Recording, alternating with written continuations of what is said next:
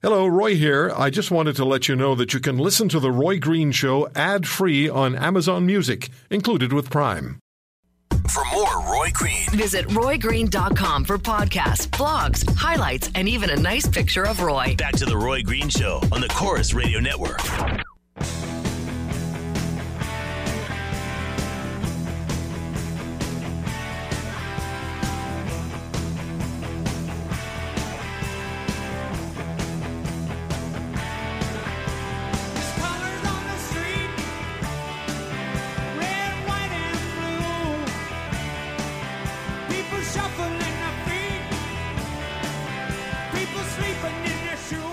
In 2014-2015, I think the number is 138,000 patients in Canada's hospitals suffered needlessly because of procedures that were done on them.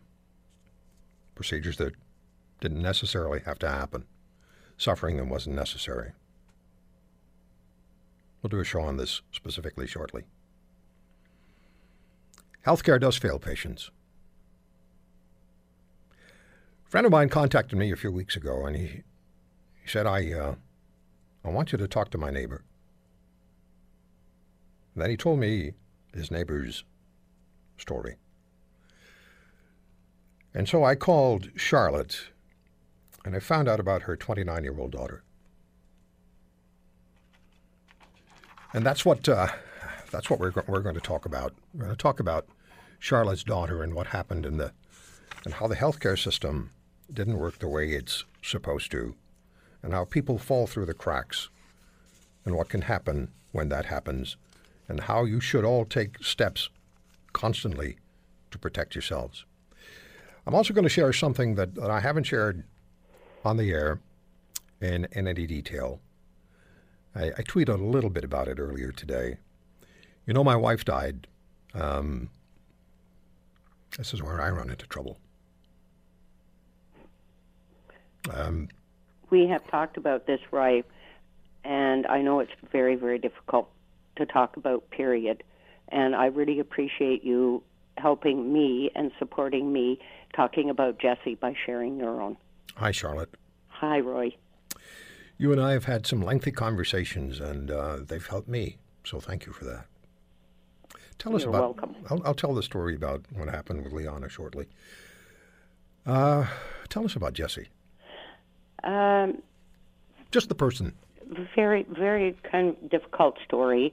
Jess, my beautiful 29-year-old daughter, struggled for about the last 8 years with an eating disorder.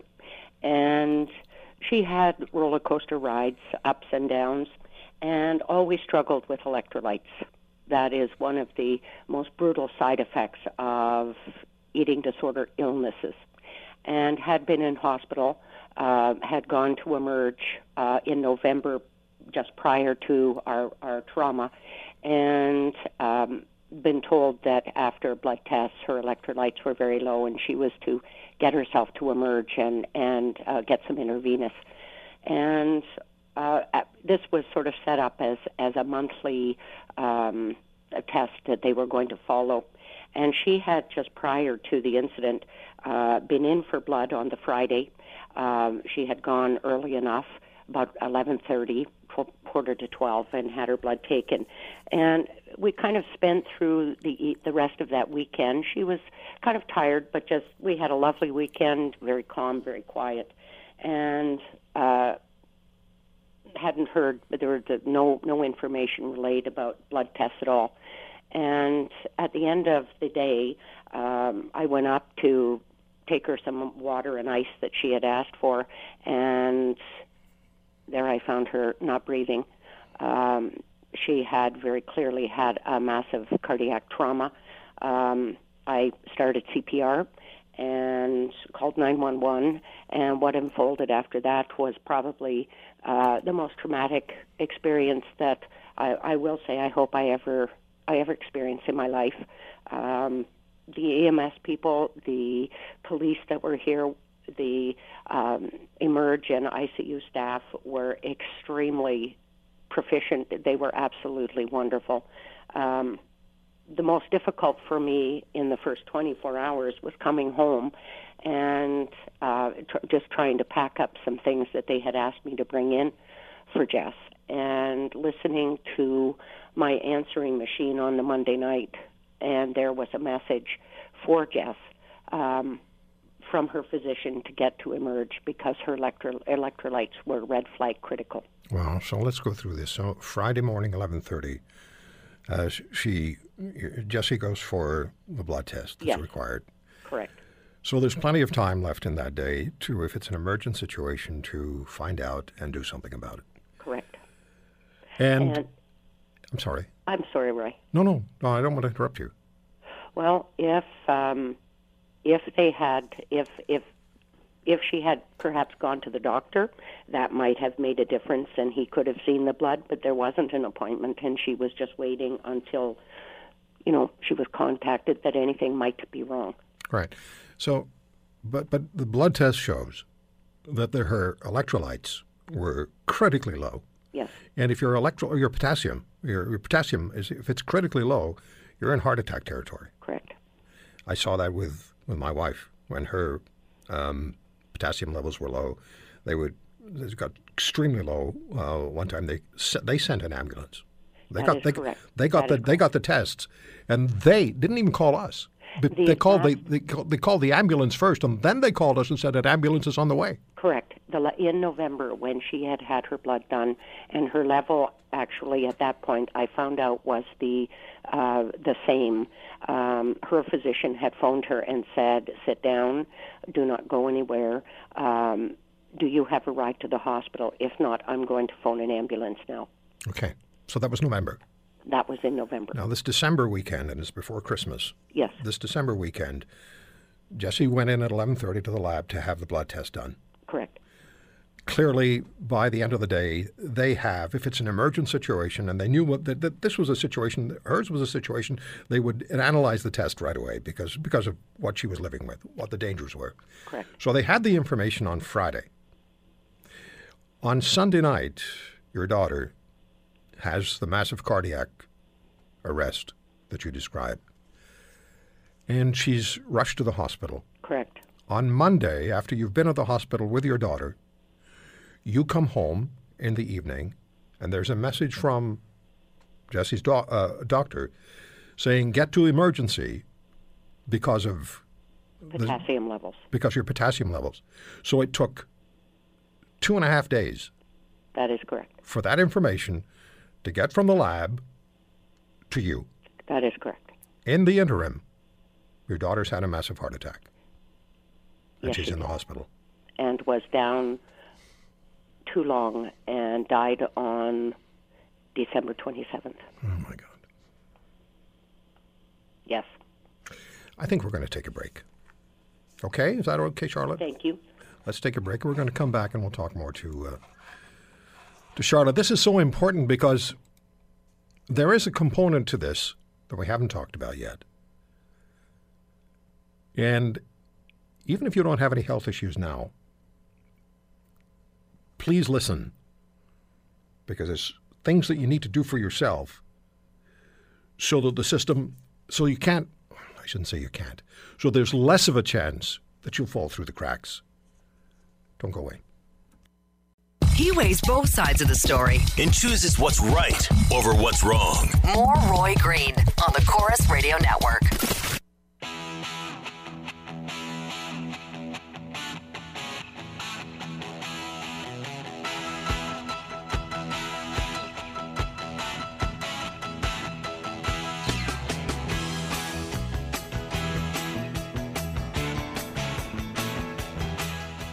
The common denominator that's always been the same when it comes to people who share an extremely difficult occurrence in their lives, very painful, often involving losing a loved one.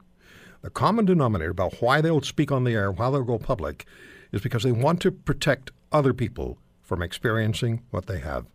And that's the situation with Charlotte, who's joining us to talk about the death of her 29-year-old daughter, Jessie, and the information about her blood test obtained on a Friday that her potassium levels were critically low and she should report to an emergency room weren't delivered until sometime late on Monday. Meanwhile, on Sunday, Jessie had a heart attack, which would, by December the 27th, cost her life. Charlotte, there's something that you want to share with people about what the system says you can do, should do, that is supposed to protect you from what happened to Jessie. It's the funniest thing, Roy. We being Jessie's very, very close and dear friends, but more importantly, her father and her sister and aunts and uncles who have, and cousins who have lost a brilliant, beautiful woman dogged by an eating disorder, something that is never spoken about or recognized. In actual fact, it's shamed that she had issues that were going to reoccur.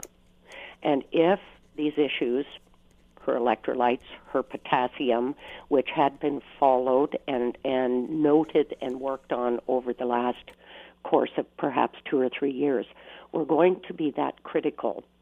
My question is, how did such a critical life and death piece of information, one blood result, not get to her? And when you look at what happens when the average person goes to a lab, they go in, they take their number, they're registered, they present their form, they get their blood, and that is the end. And I'm saying, if this had been that critical, why wasn't Jessie given or told personally in the moment, face-to-face, that she needed to check this result herself, although she has no training? She's not a medical person. She's not in the medical field at all. That there were options available to her, that she could have seen her own blood result within 2 days or 2 hours. And apparently, private labs that are now collecting blood, are apparently handing out brochures or have posters that you're allowed to go on and register and screen your own blood before it's even seen by your doctor. So my question again is, why is this not given to all people? Yeah. I had a blood test done not long ago. Nobody said anything to me. Absolutely. I went in, I took my number, as you said. I gave them my health card. I went in, I had the blood test done. They said bye-bye. I said bye-bye, and I waited for the doctor to call me. Exactly. And this is a case of we often live by, in looking after our own health care, no news is good news. Exactly. And in actual fact, no news means no one is telling you anything. So the option exists with these private labs that we know of, that you can fill out a form or a pamphlet or some sort of instructional that shows you how to go online, right, and register and perhaps pay, right, for a period of time where you can go on and get your own blood results immediately. If Jess had had her blood, as the option was never available and is not available now because it was cut back at an outpatient lab at a hospital, it is the hospital's then responsibility to inform the individual if there is an issue. You know, putting the onus on the patient is not fair, because you don't know who the patient is. You don't know what the patient's circumstances are. You don't know what the patient's faculties and capabilities are. And if a lab result shows that there is an absolutely emergent situation, that a heart attack is likely going to be the result of not reporting to an ER quickly, then the system, the healthcare system that we trust in, has every responsibility. We're talking about literally life and death situation. And the healthcare system has the responsibility to do anything and everything in its power to locate that person, or locate next of kin, or locate a contact person, and make sure that information is delivered immediately, not 2.5 days later after the person's had a heart attack and is dying. In fact, herein lies the to me the most significant question that I'm quite sure if Jess were here she would ask. If I had had that piece of information, how would it have altered the outcome of what had happened? And we all know the answer to that. We do. She is a very smart young woman, and she would have made her way to emerge. The next question is, are we not ever to have our blood taken on a Friday? That's a good Or question. a Saturday? That's a good question. I went to see a doctor on Friday, this past Friday, and he did a procedure on me. And then they asked me to stay for a while just to make sure there wasn't a reaction or response. And then later on Friday night, I started to feel a little weird, a little funny, physically, and I wondered if it had something to do with that procedure. And I thought I should never do this on a Friday. I should never have any procedure done on a Friday because I don't know. Who do I call? That is correct. Who do I call? I don't know this doctor. I was sent to him. I want to how the system can fail as well. I've never talked about this on the air. My listeners know my wife died. You know I've talked to you about it. Mm-hmm. And you know what I'm going to say now because I've shared it with you. Oh boy. In 2013, my wife started to feel not well. So we went and we had, I don't want to go into too much detail. We went for consultation, and the first thing that was done was a chest x-ray because she was coughing and wasn't feeling particularly great in the chest area. So logically, the first thing that was done was a chest x-ray. The chest x-ray report came back, everything normal, everything fine, no problems. Everything is exactly as it should be, nothing wrong. So they sent us to a hospital to see an internist, and then we went to see another doctor who suggested that a colonoscopy did be done. We went to see a general surgeon who shoved a needle in my wife's stomach and said that should take care of it. And then they started worrying about, started thinking about, well, what have we missed because she got worse and worse and worse? So they said, well, let's do nuclear imaging.